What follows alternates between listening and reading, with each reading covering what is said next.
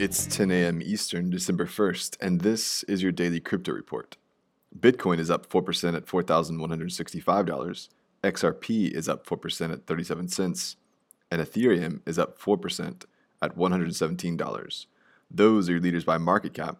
Top gainers in the last 24 hours, NXT up 20%, Kyber Network up 17%, and Numeraire up 17%. Today's headlines: Amazon announced earlier this week at their AWS conference the Amazon Managed Blockchain Platform.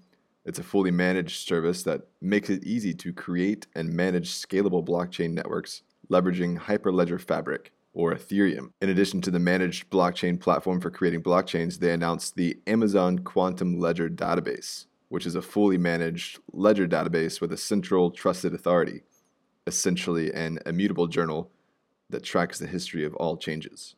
The Austrian Blockchain Center for Multidisciplinary Research has been established in Vienna. The ABC involves 21 scientific institutions, 54 companies, 17 associated participants, and 16 international institutions and companies. The research center will focus on Internet of Things, finance, energy, logistics, and applications in public administration. Belarus has fleshed out its governing rules for operating the cryptocurrency market.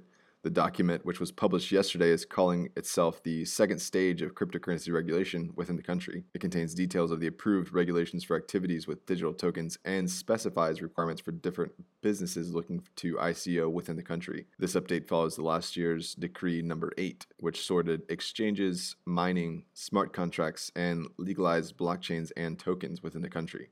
Vitalik Buterin, the founder of Ethereum, has received an honorary doctorate degree from the University of Basel's School of Business and Economics. Buterin dropped out of the University of Waterloo in his freshman year to accept a Thiel Fellowship and begin work on Ethereum. So congratulations, Vitalik.